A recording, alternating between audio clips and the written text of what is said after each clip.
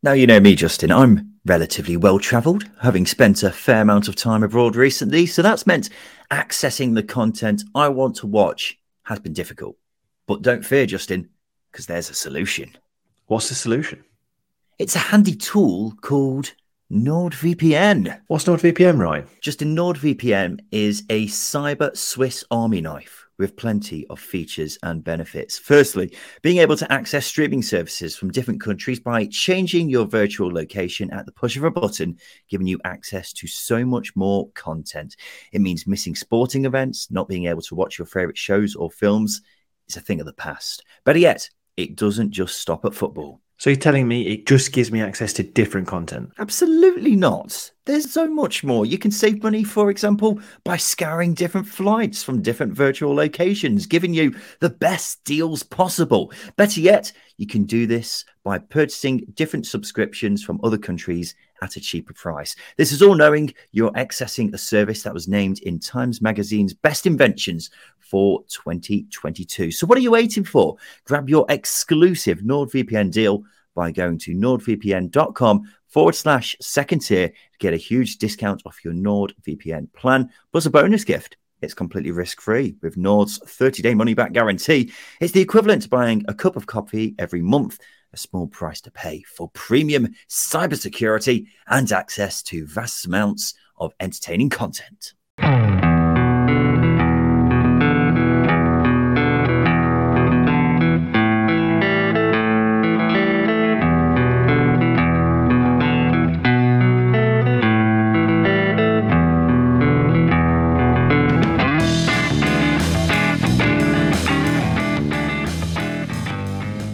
Hello and welcome to the Second Tier Podcast. I'm Ryan Dilks and I'm joined by the cheap grass fertiliser to my expensive grass fertiliser. It's Justin Peach. Good day to you, Ryan. That joke will make a lot more sense when you get to the news section if you don't understand it already. Happy Mother's Day, Justin. Thank you. I'm not a mother, but I really appreciate that. Thank you. Yeah, it's all right. Just thought I'd give you some Sunday cheer. Have you got any plans for Mother's Day? No. What a terrible son you are. I tell you what, my mum's making a roast. That is the plan, unfortunately. You're making your mum cook on Mother's Day? She loves cooking for us. I'm never there, and she's got the privilege of hosting me for the week because I'm getting a new bathroom fit at home, so I've had to stay there for the week. So she's blessed with my company, and that's all I can say about that. She's a very lucky woman. I'd say, can you tell her Happy Mother's Day? But I'll tell her myself later. Hey, lads, making jokes about each other's mothers. Epic banter on the Second Tier Podcast. Let's pretend that didn't happen. I hate myself already now. Welcome to the number one championship podcast, the Second Tier. Thank you for joining us wherever you are. This is the place where you get analysis on the championship and jokes about each other's mothers. What we're going to do is going to go through all the championship games from the past weekend, talk about all that, talk about some of the news from the past few days. There's been plenty of news that's been happening, and unfortunately a lot of it's very concerning about certain championship clubs, so we'll get onto that, and then we'll finish off with Simon Grayson Take for Late right at the end. Still recovering from my annoying banter at the start there. It's the lowest form of humour, isn't it, Justin? Mum jokes, yeah, absolutely. They can be funny, but only when you're on stag do's or out with the boys. On a podcast, Ryan, we're a bit more highbrow than that. We certainly are. Maybe. Let's start off with Middlesbrough, shall we? They've closed the gap on Sheffield United again to 3 points after a brilliant 4-0 win over Preston. And Middlesbrough were just devastating here, weren't they? They were superb. It's had the potential to be a really sticky game for Middlesbrough. Preston's away record's the fourth best in the league. They are a good outfit away from home, and when they do tick, especially out of possession and on the counter, they can be very, very difficult to play against. But Middlesbrough swept them aside. It was a fantastic game. It was just everything that has come good of Middlesbrough under Michael Carrick just seemed to fall into place in this game. There's so much good attacking play. There's really good individual displays as well. And there was just a lot to be really pleased about, and the fans agree because they're back in their numbers at the Riverside as well. I think the attendance was 28,000 or in and around 28,000, which is really impressive because obviously attendance has dropped in recent years. Yeah, but they just seemed to cut through Preston like a knife on multiple occasions. Preston didn't help themselves with some of their defending, but it was one-way traffic for a lot of this game. Surprise, surprise, Chuba Akpom got on the score sheet again. He scored more goals in 2022 than any other player in the top 4 divisions of English football. Not really a shock when you consider he's only failed to score in 4 of his 14 games this calendar year. He's on 24 goals for the Championship season now. Ryan Giles got a couple of assists. He's become the first player in the Championship to get double figures for assists this season. He's a wonderful, wonderful talent. And the headlines, they were all about one player in particular, Cameron Archer, baby. 2 very well taken goals against his former club, no less. And he has fitted seamlessly into this Middlesbrough side, hasn't he? And it's just been exactly what the doctor ordered. The missing piece of the puzzle for Middlesbrough before January was a striker. And they've ended up getting more than just what they needed. He leads the line perfectly. When the ball's played up to him, it sticks, and he's more than capable of turning nothing into something just like that. He is the perfect foil for Chuba Akpom, playing just behind him as well. And to top it all off, he's a brilliant finisher, of course. Only one player has a better goal conversion rate than him in the Championship season. Chuba Akpom. Shock. But he's way too good to be playing at this level, isn't he? And the crazy thing is, he's 21 years old, and he's had, a season combined now, when you think of the Preston spell from last season as well. He's had basically a whole season where he's just been unplayable, really. And it's ridiculous that he hasn't had more of a go at Villa, because as far as I'm concerned, he's a future England player. He's got everything in his locker to become a top striker. He's a really, really special talent. So, as I said, Middlesbrough now 3 points behind Sheffield United, who haven't played this weekend because of the Cup. And it's finally poised for the business end of the season, isn't it, Justin Peach? Yeah, those games after the international break are, I think it is the definition of business end of the season. It is that fabled business end of the season. It's what we always say, isn't it? Yeah, exactly. I think going into these 2 weeks for a lot of teams, it's massive. You've got the teams who are down at the bottom of the table who need these 2 weeks to sort of recharge and go again. And you've got the teams who, like Middlesbrough, West Brom, teams who have had new managers sort of halfway through the season, they get more time on the training ground with their respective coaches, which is remarkable, really, considering, it feels like Michael Carrick and Carlos Corberán have been in charge for a hell of a long time. They're probably amongst the longest serving managers in the league as well, which is, again, incredible. But no less, it's a really important period of time and training and togetherness to go into that really high pressure environment, which is the last few games of the season. So it is finally poised, and it's going to be an exciting end to the season. There's a lot of teams with a lot of variables to be relying on. Middlesbrough in particular being one of those teams, and Sheffield United, who now have to consider the fact they're in an FA Cup semi-final. Congratulations to them on that. Preston had found some form heading into this, hadn't they? They were unbeaten in 7. Despite that, we were both sceptical of them providing a late challenge for the top 6, and I think this game is a good indicator as to why that's the case. Preston as a team are still quite a way off being capable of getting promoted, aren't they? Well, we saw Stoke more than match Middlesbrough in the week, and I know Middlesbrough are very good at bouncing back, but Stoke have got a lot of quality in their team, and they should be batting a lot higher and probably a lot closer to the playoffs than what they are. And I think Preston, this game showed Preston exactly why they are going to be a sort of mid-table, lower mid-table side. They've got a long way to go, and it's not a bad thing. I think Ryan Lowe has achieved what everyone expected him to achieve. There's been inconsistency, there's been frustration, there's been good times, there's been bad times. That's exactly what a mid-table team goes through. And I think if given some semblance of a budget, I think Ryan Lowe can steer them close to the playoffs. But I think that's a long way away. Well, Ryan Lowe even said after the game that they're not playoff contenders, and when your own manager's saying that, it says quite a lot. If you look at the table, they may look like they could challenge for the playoffs, but you put Preston side by side against virtually every other team above them, they're miles off, aren't they? Yeah. I think Ryan Lowe deserves a lot of credit, actually, for having this Preston team sat in the top half of the table, because in terms of how good the side actually is, it's definitely not a top half side, is it? I mean, how many players in this Preston team would actually get into any of the other teams in the top half? Maybe 2, possibly 3 at a push. It's going to take a lot of very clever recruitment for this Preston team to progress to the next level. However, Ryan Lowe's admitted that there may not be much money again for them to spend this summer. So I'm not too sure how they're going to progress as a football club unless they play an absolute blinder in the summer transfer window. Ryan Lowe is a great manager, someone we both rate highly, Justin, but there's only so much he can do because his hands are basically tied behind his back with Preston's refusal to go out there and be a bit more ambitious when it comes to recruitment. Let's move on to a huge game in the fight to stay up. QPR 0, Birmingham 1. A Tariff Chong goal in the opening minutes gave Blues a huge win. This was the dictionary definition of a 6-pointer because both these sides have been in free fall.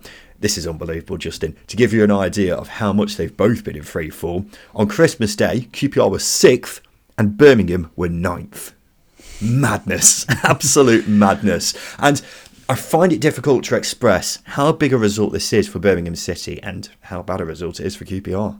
Oh, it's massive, isn't it? Not only that, but the way the game was played out. Birmingham were fantastic. I thought they were defensively, they were brilliant. John Eustace had them really drilled well and organised, and it's probably where Gareth Ainsworth wants his QPR side to be, but they're nowhere near it. They're absolutely nowhere near it. And I do worry for QPR under Gareth Ainsworth now. I am starting to become a little bit more concerned, but Birmingham City were brilliant, and as I said, they were much the better side. They have, I wouldn't say they've impressed me over the last few weeks, but I don't think their performances have been as bad as their results. They have been putting in some decent performances. They've just been owing to some sloppy periods of play. To go back to that Watford game, first 20 minutes really passive, for example. But they were good here. They came out the blocks really well, started really well, got an early goal, and they were able to defend from it. They are a half decent side. I just don't think results have quite justified their performances. Well, they had to really dig in here, didn't they? And it was a bit ugly at times, but who cares? They just needed the 3 points. Yeah, they just needed to get the 3 points on the board, and they fully deserved it. Christian Bielik was excellent in the middle of the park. Mark Roberts, Kevin Long were both very solid at the back. Austin Trusty was asked to do a job at left back and did it very well as well. I think this result is so monumental for Birmingham that they should be all right now. I was worried about them not long ago. They were dropping like a stone, and I seriously thought that they were the most likely to go down out of all the sides outside of the bottom 3 at the time. But they're now 9 points clear, considering how few and far between wins have been for the bottom 3. A 9-point gap should be enough, unless Birmingham don't pick up another point for the rest of the season. I mean, look, they've picked up 7 points from Wigan, Rotherham and QPR.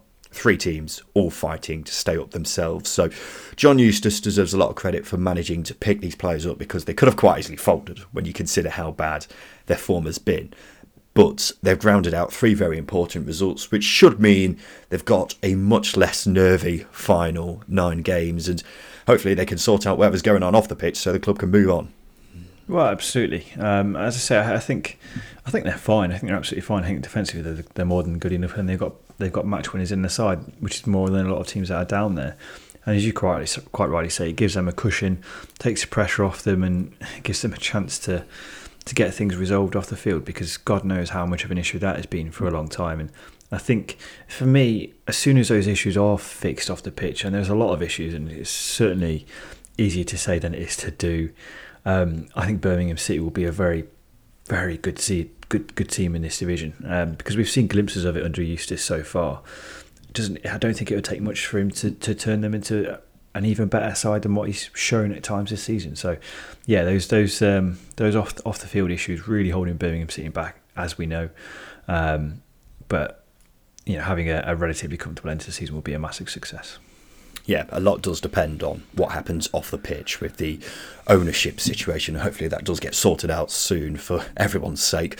So we think Birmingham should be okay now. The same it cannot be said about QPR, who really are plummeting. They're madly pulling out their parachute, aren't they? But there doesn't seem to be any signs of it coming out anytime soon. 7 losses from 8.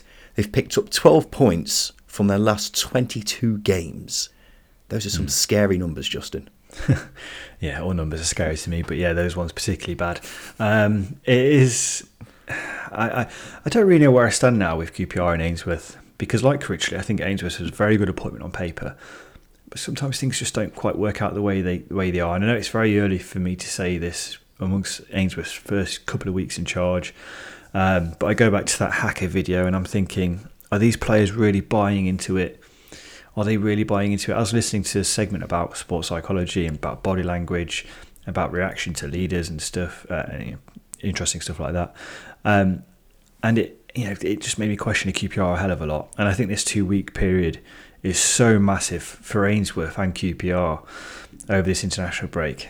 Probably more significant than any other side in the division, because if it doesn't pay off, if he can't motivate and galvanise this team, I worry for both him as a manager at QPR and also QPR in general, because there are good teams at that club and they do not look anywhere near good players. Nowhere near. Well, Gareth Ainsworth's football is one of those that when you're winning, it's fine to watch, but when you're losing, it's very, very difficult to sit there and watch as a supporter. We'll always say he's a top bloke, but I can't say I've ever been a fan of his style of play. They've gone from some really nice football under Mick Beale, Elias Chair and Chris Willock at the top weaving their magic, the two attacking wing-backs in Laird and Powell both getting forwards.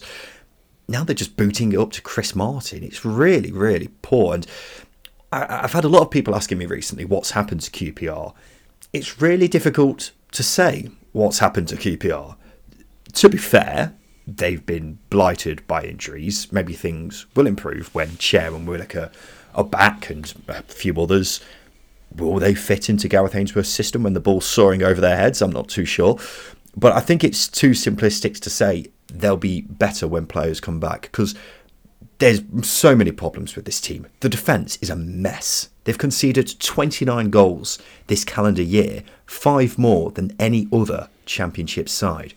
Now, I saw, it's funny I say that because I saw the West London sport writer Ian McCulloch tweeted this week to say they should have asked the guy who did the Hacker to play at centre half. It can't get much worse, can it? The club is in free fall and I'm extraordinarily concerned about them. Other clubs are nearer to the bottom 3 in the table, but they're in big trouble. Big, big trouble, because I just cannot see where the next win's coming from. Let's go to another game, which is huge in the fight to stay up. Rotherham v Cardiff, but this one was postponed after 48 minutes because of a waterlogged pitch. Cardiff were 1-0 up at the time, and the fans were fuming, as was Sabri Lamouchi. Matt Taylor, the Rotherham manager, insisted the ground staff did everything they could to get the game back on. Indeed, many videos of the ground staff trying to clear the pitch of water have become the subject of mockery online. Go on then, Justin, what do you think? I don't think the game should have been called off as early as it was. That being said, I don't think there's a conspiracy with the ground staff. I think they were just fighting a losing battle. I'm going to put myself in their shoes. If I'm trying to clear water off the pitch and it's still constantly raining, I'm not going to be the most motivated person in the world. I'm going to be thinking, why am I doing this? Why is this? I'm not doing anything. That being said, I think the ref was Ollie Langford. I do think he was quite quick to call the game off. I saw a lot of videos of the ball rolling relatively well. I've seen worse pitches this season. I mean, you go back to last season, I think it was that Plymouth game where the ball stopped dead several times in a phase of a play. And I think it was Plymouth scored in the end. That's probably the as bad as it could get. I saw the ref throw the ball in the air and the ball not bounce. Well, I mean, we're not playing basketball, are we? It's football. The ball glides across the ground. So I do think maybe the game could have been played on. I think the most frustrating thing is I think the game gets reset back to 0-0 and replayed completely from scratch, which I think leaves a bit of a bitter taste in my mouth. I can understand why Cardiff are so annoyed about this. They were battering Rotherham in this game. There's no two ways about it. And I've particularly got sympathy for the supporters who have had to do a 6 or 7 hour round trip to get there. But it's just a freak storm. These things happen. Yes, some of the videos of the ground staff look like they weren't giving it their all, but I don't really see what more they were expected to do, because they're not superheroes who can magically dry up the pitch with their bare hands by just pointing their fingers at the pitch. Should a championship game be getting postponed mid-game in 2023? Maybe not. but rather than have limited resources. And I don't think there was much more they could have done to get it on, personally. Let's quickly chat about the game, though, even though it may be a bit pointless, but here we are. And I tell you what, Sabula Mushi would have been even more fuming than he was if Cardiff were winning this by more than one goal, which they really should have been in the first half, shouldn't they? They absolutely dominated. This is probably why he's so angry, is because of how good they were. They were brilliant. They pressed hard, they pressed aggressive, and there's some really good individual performances in there as well. And they really had Rotherham's number. They were. I wouldn't say it was a very one-sided game. I know Benny had a chance, but in terms of sort of sharing the play, Cardiff should have been 3 or 4 up. They were fantastic, and they would have been desperate for that game to carry on. Although I do think the more the game carry on in that circumstance, I think it probably would have suited Rotherham more than it would have Cardiff. But that being said, Cardiff were brilliant, and you do hope that they can carry that on into their next game in a few weeks' time, because it was a really good first 40, 50 minutes, whatever it was. Yeah, spot on. Jayden Philogene was excellent again. He's someone who's really impressed me in recent weeks. So, yeah, I'd be interested to see when that game does get played. Apparently it's going to be on a Tuesday night. When that is, though, who knows at the moment. But watch this space. The shock result of the weekend came at the Den, as Huddersfield beat Millwall 1-0. Where the hell did this one come from, Justin? It was a strange one, but obviously Huddersfield taking a massive positive from midweek and into this game. It'll be difficult to say they fully deserved it, but I think teams do go away to tough places, get a clean sheet and a 1-0 win, take their chances. They certainly do deserve it. I mean, in terms of the share of the play, Millwall would have been impressed with that away performance. They did it against Stoke a couple of weeks back, one shot on target and they win. It was one of those sorts of games. It was a proper Neil Warnock game where your back's up against it. You don't have much of the possession at all, but you take your chance when it comes, and they did, and they take that win.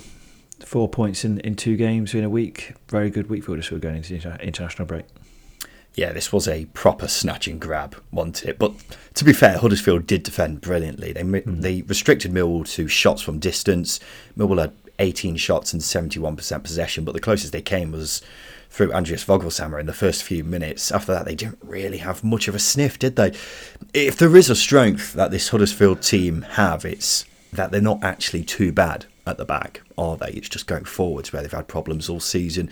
But a huge shock and a huge result for Huddersfield. We've said in the last couple of episodes that they're probably down. We haven't had too many, if any, Huddersfield fans actually disagreeing with us on that. In fact, we got criticised for apparently stating the obvious. We can't win sometimes, can we, Justin? But do you have any renewed hope that they could actually stay up after this result? I would have if Blackpool didn't win 6-1 in midweek and then get panned 4-1 this weekend. I think the reason why I bring that into as an example is because you just can't, with those teams now in that bottom 3, you just cannot take anything for granted just because they've not been able to build at any point in the season any form at all. None of those teams have been able to do it. Maybe Wigan at the start of the season, but again, it's the start of the season. Anything goes at that point. So for Huddersfield to generate momentum, generate form, they need to build upon it. They need to get 2 or 3 more results similar to the amount of points they've won over the last 2 games. Then I would start to hope, as a neutral, as a supporter, I'd certainly be getting carried away, because it's the hope that kills you. But as a neutral, I can't see Huddersfield. I just can't see them building that form just because I've not seen it all season. There's nothing to go off. That being said, if they can repeat the performances of the last 2 games over the course of the next 9 games, then they give themselves a fighting chance. But that's all they've got at the moment, a fighting chance. And in terms of if it's a boxing bout, their legs are wobbling. Their legs are wobbling, but there's still life in there. And that's the only thing I can say about Huddersfield at the moment. Yeah, we have got to remember that their remaining games are incredibly hard. 5 of their next 6 are against sides in the top half, who all will still fancy their chances of promotion. Also, this is probably the most crucial point of all, Huddersfield have been shocking recently. Absolutely awful. So I'm not sure a massive snatch and grab win like this is enough to make me think they've turned a corner. There is also the possibility of them going into administration before Thursday, which we'll discuss more in the news, Justin, but reports say it's something they're considering. So plenty of caveats to be considered here. What I will say is, if Neil Warnock keeps Huddersfield Town up, it'll be the biggest miracle he has ever pulled off. Can't see it personally, but it would be incredible if he did it. In an interesting twist as well, 3 of Neil Warnock's ex-clubs are directly above Huddersfield in the table right now: Cardiff, Rotherham and QPR. So maybe looking to put one of them in a bit of misery at his own at his own expense, or whatever the phrase is. Millwall could have gone 5th with a win here, created a 6-point cushion for themselves in the playoffs if they did get the win. So it's a massive missed opportunity for them, isn't it? Yeah, it's huge. I think for me, the last few games, performances have dipped a little bit. I don't think we've seen the Millwall that we know we've had at various points this season. And hopefully it serves as a bit of a wake-up call for them, because maybe they've got into a point, I think it was last weekend or midweek, I can't remember, last game or whatever it was. They just found a way to win. They weren't at their best, but they found a way to win. And it wasn't, that sustaining that type of form. I think it's only Blackburn who've been able to do that this season, just finding ways to win. I don't think many teams can do it, and certainly Millwall have shown that they can't. They had a lot of possession, but they didn't create too many clear-cut chances. Certainly not at their best, and yeah, they need to improve massively. And as I say, hopefully it serves as a bit of a wake-up call, because there are some good teams looking to get into the playoffs. Millwall cannot afford to drop off. Watford were held to a 1-1 draw by Wigan, similar to Millwall v Huddersfield, a missed opportunity for the home side. Massively missed off, a massive missed off opportunity. It was a frustrating game, I think, for Watford. I think obviously they dominated large spells, dominated chances, but Wigan were very, very stubborn. It was a steely performance, one against a lot of adversity against them, which probably served them well. I just think Watford probably overcomplicated things a bit too much every time they got the ball into that final third. João Pedro probably trying a little bit too hard at times, because it wasn't his best game by any means. He had a really good chance to, I think it was make it 1-0 or 2-0, and he missed. It was a glorious miss as well. So yeah, frustrating day for Chris Wilder. I mean, things boiled over at the end as well, so just goes to show how frustrated he was. Yeah, Wilder and Maloney were having a little tiff in this one. Wilder accused Wigan of time wasting, which, having seen this game, I can somewhat understand why he was quite annoyed. An unbelievable header by James McLean to equalise for Wigan. He then celebrates right in front of the Watford fans. He's always been known for being popular with opposition supporters, hasn't he? Ultimately, though, Watford had all the possession, spent loads of times in the Wigan half, and just couldn't make it happen. João Pedro, as you say, Justin, had a poor game. Keenan Davis, he did well. But otherwise there was very little inspiration from any of the Watford players. Under Wilder, they've now played QPR, Birmingham and Wigan. 3 teams all struggling massively, and they've picked up 4 points.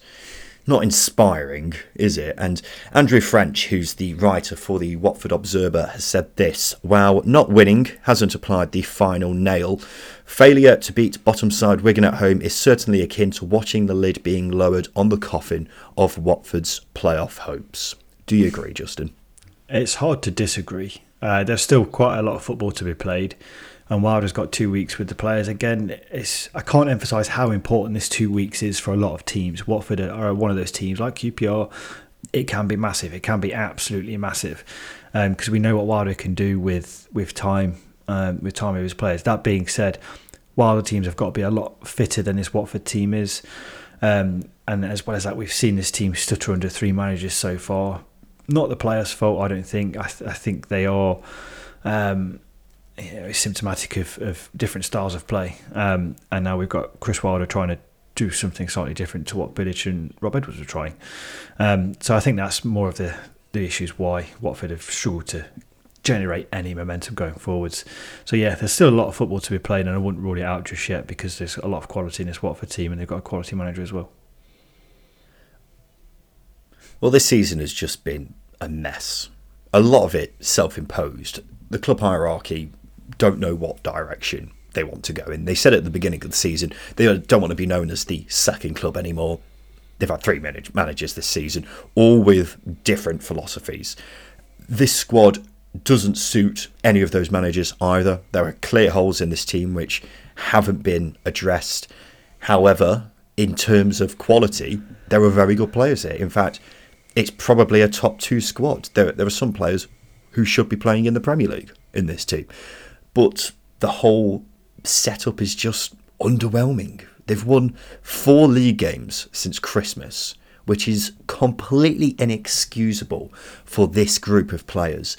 And if you showed me the final league table for this season and Watford were in the top 6, I'd be amazed. I'd be bloody stunned, because they'd have to be playing a hell of a lot better than they have done under Wilder so far.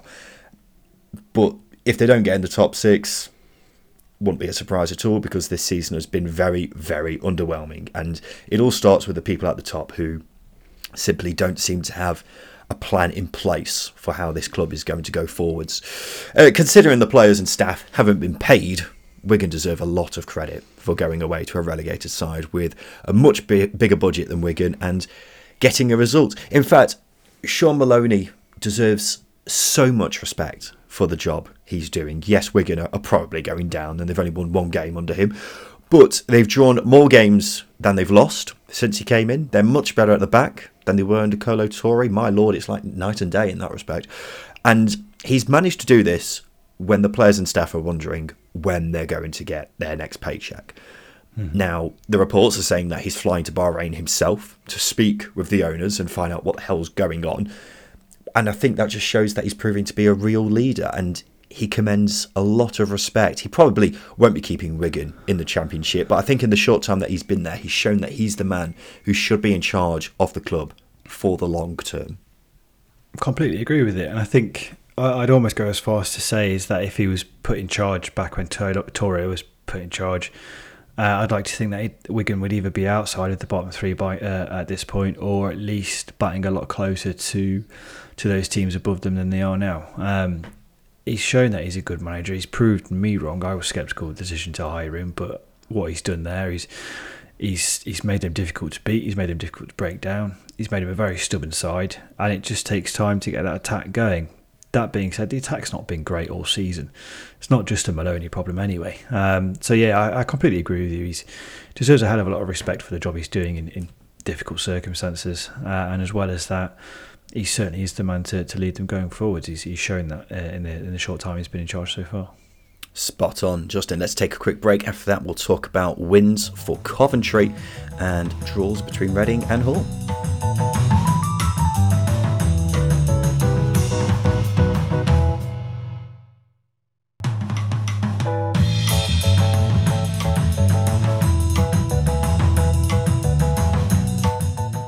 Welcome back to the Second Tier podcast, and just days after their remarkable 6-1 win against QPR, Blackpool were brought back down to earth with a bump after being beaten 4-1 by Coventry. It was an emphatic victory for Coventry, wasn't it? Although on a different day, could have been a bit different with perhaps another referee in charge. Victor Gyökeres was quite lucky to still be on the pitch after a to-do with a Blackpool player, and then Blackpool could have had another penalty in addition to the one they did get. Despite all this, Coventry were much the better side, weren't they? Yeah, much the better side, and Blackpool left a lot to be desired defensively as well. But yeah, Cov looked good. They're annoying. They're an annoying team in the sense that they reaffirm why they might not finish in the top 6, but then they put in a performance that make you go, actually, they might be up there come the end of the season. I mean, that's the only annoying thing about them, because they're a very good side to watch. And I think the positive thing here is, despite them scoring 4 goals, Gyökeres wasn't on the score sheet. There was just a lot of positives to come from individuals. They moved the ball well. They look confident. Gordon's on the score sheet again. He's looking like he's getting back to his best, which is a huge positive. Ben Sheaf is back in. Obviously, he's got on the score sheet as well. Carl McFadden's back in, got on the score sheet as well. Yeah, I think as far as good days go from Mark Robins and Coventry, this was a very, very good day for them. Yeah, and just as I thought Coventry's playoff push was fading, they pull this out the bag. They were great. And you look at their remaining games, they've got Watford, Blackburn and Middlesbrough. Otherwise, it's all against bottom half sides, so they've certainly still got a chance. I wanted to highlight someone who, for me, has been one of the best midfielders in the division this season, and it's Ben Sheaf once again. I think we did a Q&A long ago, didn't we? And I picked him as the most underrated player in the division.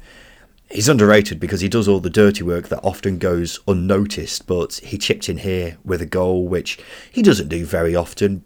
However, he is a brilliant player. He's third in the division for most tackles and interceptions combined this season. I mean, he's missed a few games through injury recently, so would maybe be even higher in that respect if he wasn't out. He also ranks highly for the most progressive passes made. if it wasn't for Victor Gyökeres, he'd be my Coventry player of the season, because I think he does a wonderful job in the middle of the park. Such a talented boy, and still quite young as well, worth remembering. This game makes me reconsider how much of that 6-1 win in the week was down to Blackpool being good and QPR being bad. It was an unchanged side for this game, and it wasn't great, was it? Mick McCarthy even admitted it was awful. I don't really know what to make of this Blackpool team, Justin. I keep thinking they can run it close in terms of staying up, but it's 9 points from a possible 33 since Mick McCarthy came in. And they've had many more bad performances than all right ones, haven't they? Yeah, they have. They've been, on the whole, very, very poor under Mick McCarthy, and he's been unable to tap into what is a lot of good potential in this team. I think there's certainly a lot of players there who are capable of performing at a higher level. I say higher level, higher than where Blackpool are on the table right now. And there's certainly a lot of players there who should be in a team with Blackpool now. They should be a lot higher in the table, but they've not been able to generate any sense of form all season. This game was just a sort of a microcosm of why Blackpool are down in the bottom three. The defending for some of the goals was atrocious. I think it's that McFadzean goal. I can't remember. I don't know who it was who cleared it, but they sort of they cleared it back into danger rather than putting it into sort of row Z. Put it back into danger. McFadzean's finish was exquisite and emphatic. And it's just a complete. It's just a mess defensively, and it has been all season. That's why they're down there. And as well as that, they're not a particularly liquid side going forwards, and that's the.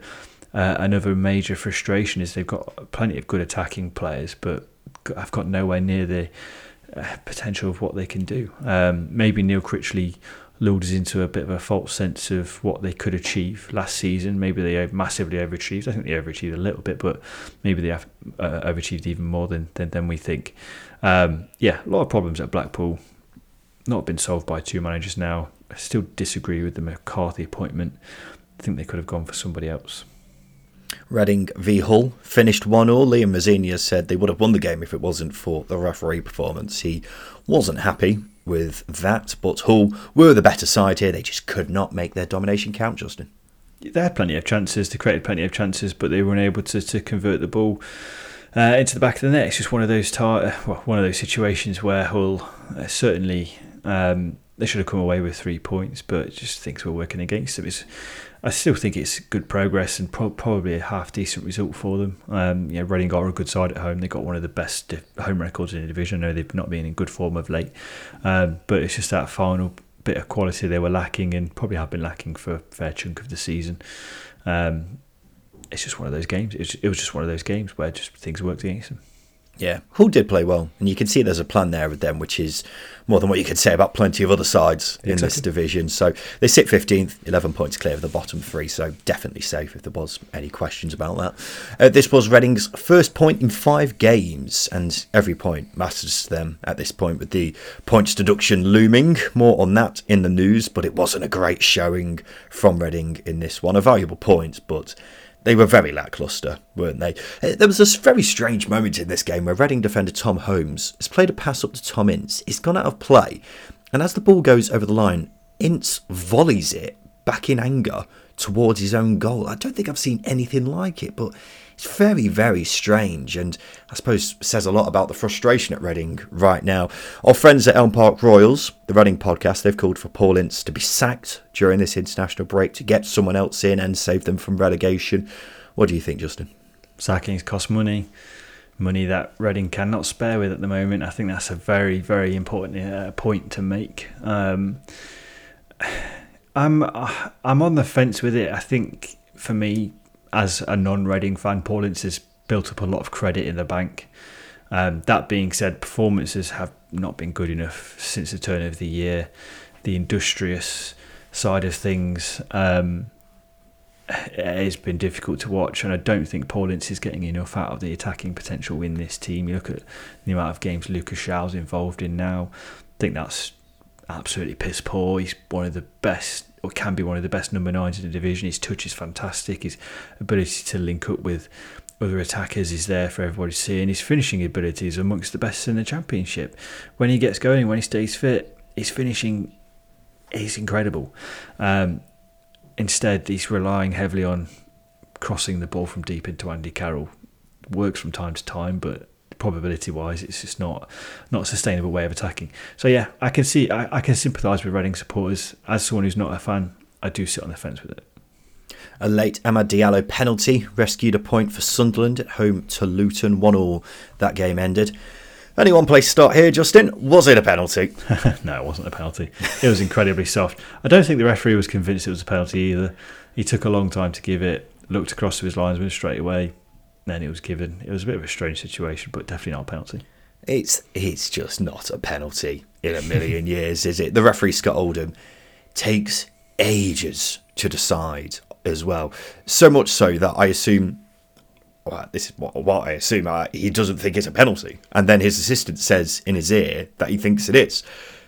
If you're going to give a penalty in the 86th minute of a game, you've got to be absolutely sure. So it's inexcusable for him to take that long to decide in the first place. But then it's just not a penalty anyway. I don't know what they think they've seen to make it a penalty in their minds, but it's a calamitous decision. And ultimately, it's taken 2 points away from Luton, which could be massive come the end of the season, considering their position in the table. So it won't surprise me if we look back on this in a few months' time and go, well, that's cost them 2 points there, and it's an awful refereeing decision. Not much else really to say on the game. Luton defended well, looked like they were going to get a hard-fought victory before the referee did this. Yeah, it was a tight game. I think Mowbray summed up Sunderland nicely in this.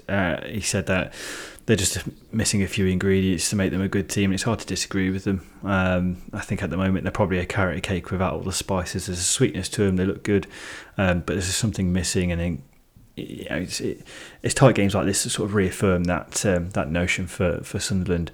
And Luton, fairly decent away performance. Not overly impressed with them, but Sunderland are a good side, difficult to play against. So probably taking a point away from the game isn't a bad one. Never thought I'd hear the day that Sunderland are compared to a carrot cake, but, Justin Peach and his metaphors, who knows what's going to happen next. Luton remain 4th, 6 points off the top 2, a 7-point cushion inside the top 6. Sunderland are 11th, 7 points off the top 6. This Sunday afternoon in the We Both Hate Cardiff derby, Swansea beat Bristol City 2-0. Big win for Swansea, just their 4th one since October, and I was just beginning to get a bit worried about them possibly being in danger of sleepwalking into the relegation battle. So I think this goes a long way to averting the chances of that happening. It's really important to point out as well that the We Both Hate Cardiff derby is referring to Swansea and Bristol City, not Ryan and I. Really important to point that out. Your paranoia, Justin, about that being taken the wrong way. Clear for everyone to see. Of course, it's about Swansea and Bristol City. It was a decent game. It was a good performance and a clean sheet from Swansea. I think that's the main thing here. They've been able to come away from this game with a clean sheet. Bristol City, they're blowing hot and cold at the moment. There's some good things. There's some bad things about them in their form. I think the main thing is that they are not on that sustained run of form that they go on when they come out of a good run of form. They usually lose games and be really poor. I know they lost this one and it's a disappointing defeat, but at the same time it wasn't the worst performance in the world. Swansea just turned it on. Oliver and Chan was scintillating going forwards, and they looked a lot better as a 4 at the back rather than as a 3 at the back as well. So yeah, good day for Swansea, bad day for Bristol City. Not too much to go off. Yeah, I was just checking when their last clean sheet was. Swansea, this is because they've been hopeless defensively. Last clean sheet was November in a 0-0 draw against Huddersfield. Considering Huddersfield aren't very good going forwards, then I think that clean sheet is a bit generous in itself. So yeah, I think that clean sheet is worth its weight in gold for Russell Martin, considering they have been so bad at the back. But yeah, Bristol City, they're on that bad part of form, aren't they, that we predicted had to happen not long ago. So, yep, Swansea 2, Bristol City 0. Decent result for the Swans. And finally, it's Stoke v Norwich, which ended goalless. Only one team deserved to win this one. Angus Gunn was a very busy boy in the Norwich goal. They were underwhelming again, while Stoke continued to impress. Anything else to add, Justin? It's a good indicator of how far Stoke have come in recent weeks. January they looked like they were certs for being in a relegation battle, but the form switched. Performance has massively improved, and they've hit a really good patch of form. And it's just frustrating that it's come so late, because they've got some good players, they've got a lot of potential, but yeah, they look like the side who are knocking on the door of the playoffs rather than Norwich. I think that's the telling thing about this game. Yeah, spot on. Right, now it's time for this.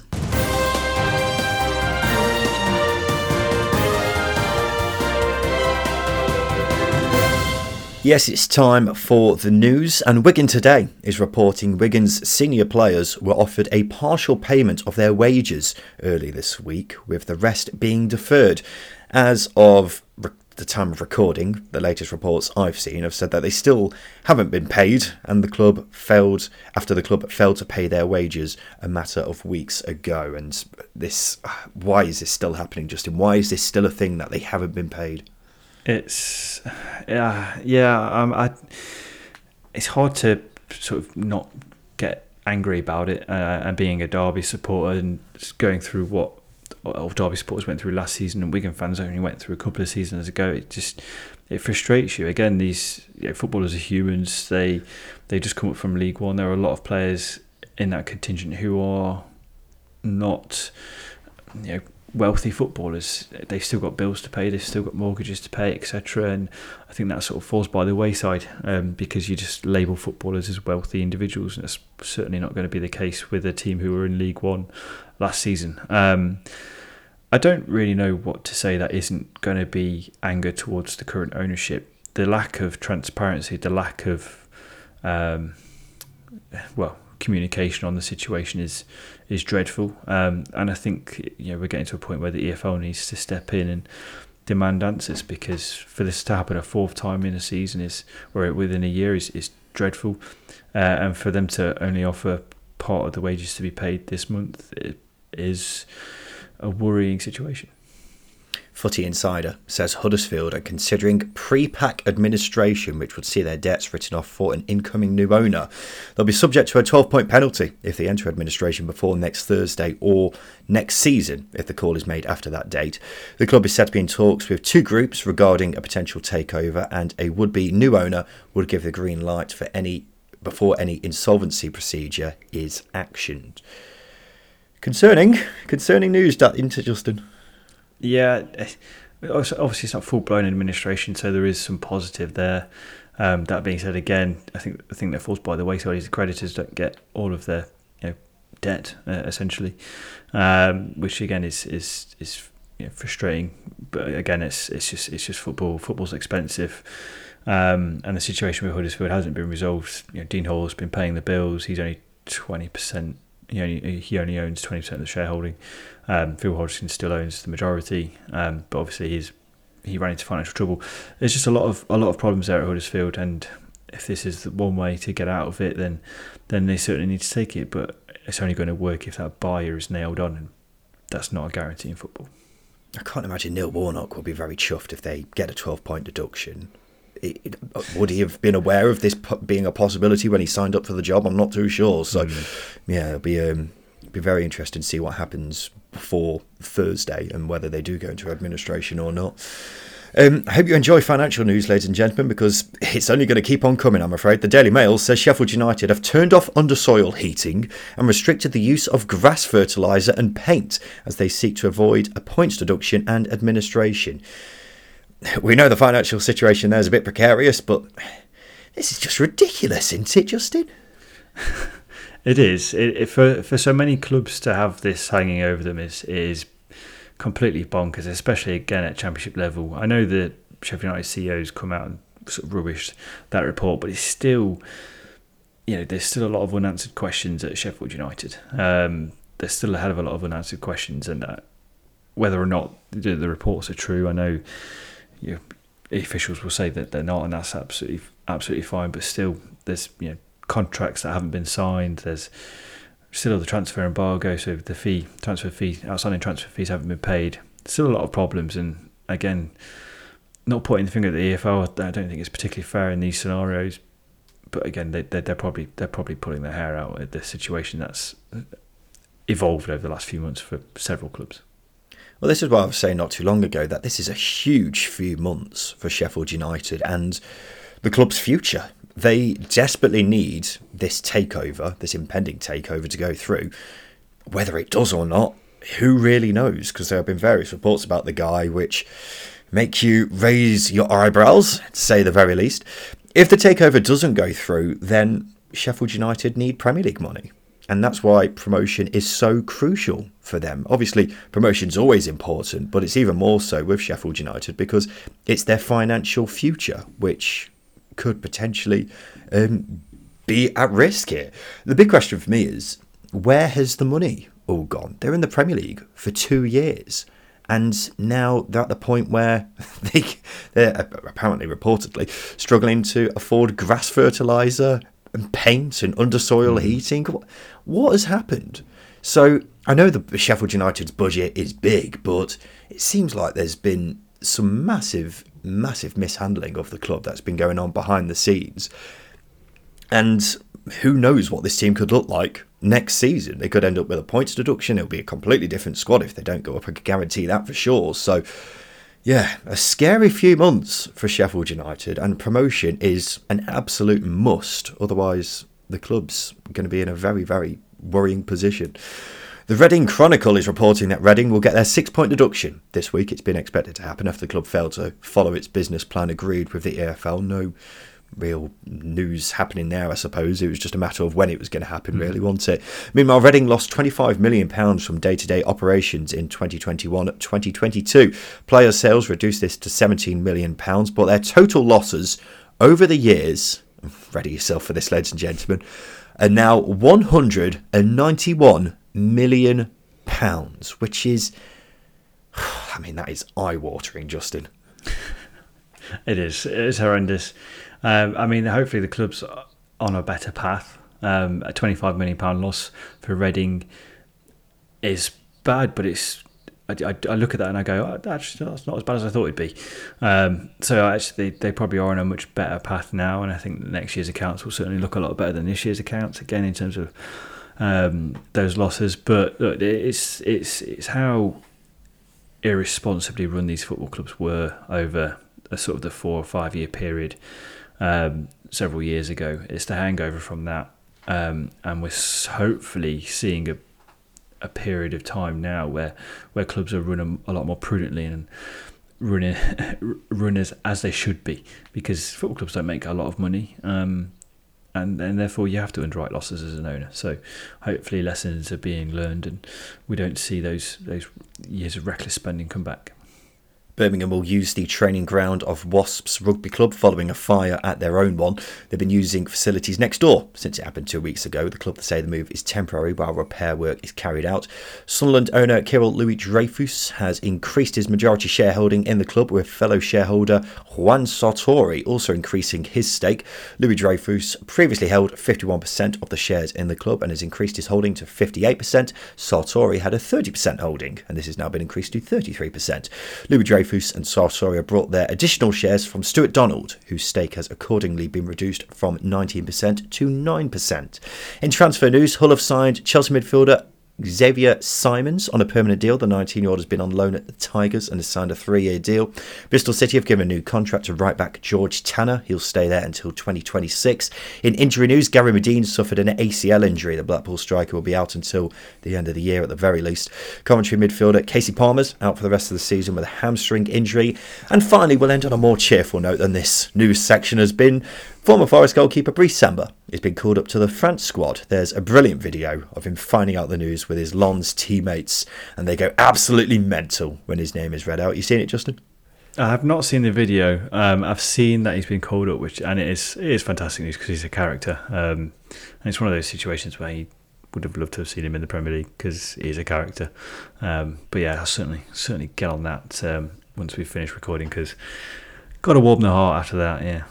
Yeah, damn good goalkeeper. Was capable of the odd clanger here or there and the odd mad moments, but overall, as far as goalkeepers go over the past few years, has been one of the standout ones for me. Let's do the polls. This is part of the show where we give the listeners 3 questions on Twitter because we want to get their thoughts on everything to do with the Championship. First question we asked was this: which of these teams outside the bottom 3 is most likely to go down? Cardiff, QPR, Reading and Rotherham. Cardiff, QPR, Reading, Rotherham. I mean, Reading, you'd argue, because of that points deduction, puts them in contention. Rotherham's performances last 3 games or 2.5 games have been very concerning, so it might try to bring them back down again. But I'm going to go with QPR. They're in free fall, and I do stress about them a hell of a lot, and I do worry that Ainsworth is not the right man. 36% of people said QPR, 26% said Reading, 24% said Rotherham, 14% said Cardiff. I think Cardiff have got away with it there, considering they're the team who are 21st at the moment and only a handful of points above the bottom three. But either way, I probably would agree QPR are just an absolute free-for-all right now, aren't they? Which of these mid-table teams will be the strongest next season? Bristol City, Hull, Preston or Stoke? I'm not going to get pulled in by Stoke ever again. I'd like to think they will be, but I just been burnt too many times. I'm going to go with Hull. I think they've got a lot of potential under Rossini. They've become one of the best defensive teams under him, and there's still a lot of attacking potential there under him as well. So yeah, I'll go with Hull and Liam Rossini. 53% of people said Stoke, 26% said Hull, 11% said Preston, 10% said Bristol City. I'd go Hull as well. I'm a bit surprised you didn't fancy Bristol City, Justin, considering how much you've been harking on about them this season. I think they've got a good young side and they'll probably be a little bit inconsistent again next season. Maybe following season they might turn themselves into playoff contenders. But again, Andy Weimer's not getting any younger, for example. So that sort of pulls me back in a bit. And finally, what's the best classic Mother's Day gift? Chocolate or flowers? Flowers. I got my mum flowers. Flowers is a good gift. I don't know why you're laughing about it, Justin. I think as a man, over the years, I underestimated how much the female species enjoy a good set of flowers, because I don't understand it myself, but honestly, a bunch of flowers goes a long way. Yeah, you can't eat them, you can't play with them. So what do? Yeah, I don't understand it. They just make the place look nice, don't they? Yeah, they just make my hay fever flare up considerably bad as well in the summer months. So, yeah, I'm not sure what they do, but if they make the other half happy, you can't complain, can we? 61% of people said flowers, 39% of people said chocolates. Now it's time for this. Hi, Simon Grayson here.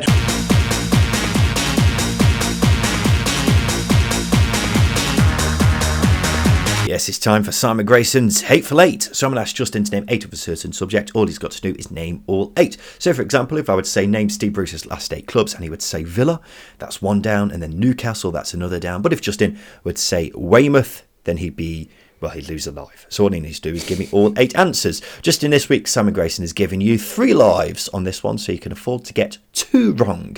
Now, of course, it was St. Patrick's Day this past week, so it's an Irish-themed question for you right here. Can you name for me the 8 players with the most caps for the Irish national team? I'll give you a clue. One of them retired from the national team in 2002. One of them is still playing, and the rest all retired from the national team in the 2010s. So, first one, please, Justin Peach. John O'Shea.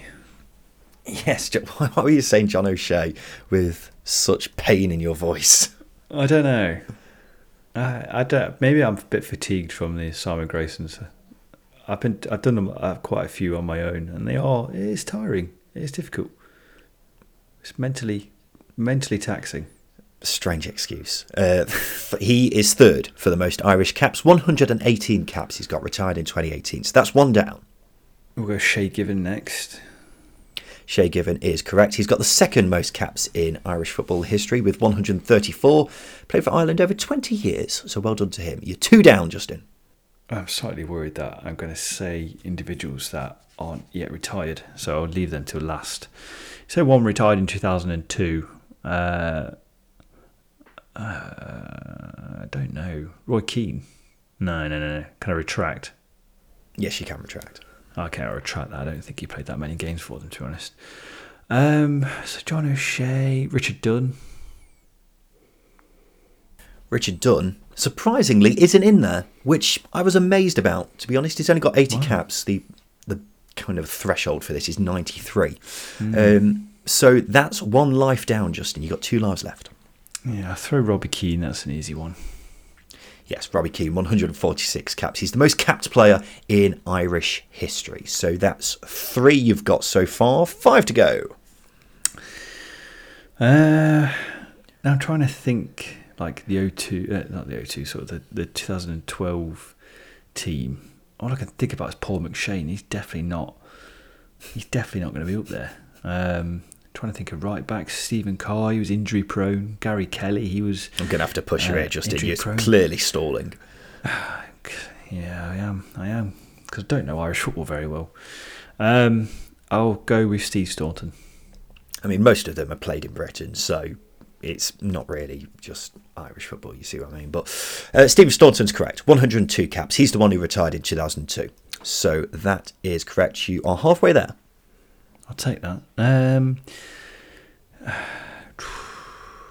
don't know who played in goal after Shay Given. I don't know, Liam Lawrence. Liam Lawrence didn't play in goal, but he's also not in this list. He's so far off the list that I haven't even written down how many caps he's got. So that's your other life gone. You've got one life remaining, Justin. Shane Long. He's the one that I'm not convinced is retired yet, but I'll throw him out. Shane Long has got 88 caps. As I said earlier, you needed 93 caps to be on this list. So, unfortunately, Justin, you're out. Not a great performance there, I've got to say. The players you were looking for, Kevin Kilban, 110 caps, despite being from Preston. Damien Duff, 100 caps. What a player. What a player he was as well. James McLean, 96 caps. He's the one who's still playing for the national team out of this list. And finally, Aidan McGeady, 93 caps. Only scored 5 goals for the national team, which seems very low. But there you go. That's the players you were looking for. Are you disappointed you didn't do better, Justin? I am and I'm not. Other than Damien Duff, they're largely very forgettable at international level. Sorry. I also was surprised to find out Seamus Coleman's only got 67, which blew my mind a bit. I thought he'd have much more than 67. But there you go, ladies and gentlemen. This has been Simon Grayson's Hateful Eight, and this has been the second tier, and it's now an international break for us. So what's going to be happening in Thursday's episode? Good question. But I'm sure you'll find out when that episode comes out. So we look forward to seeing you then as we head towards the business end of the season, Justin. Of course, as we were saying earlier, once you get past this international break, it's the business end, baby. So we'll have a look at that over the coming week and a bit. But this has been the Second Tier Podcast. I've been Ryan Dilks. I've been Justin Peach. And a big, big, big thank you for listening.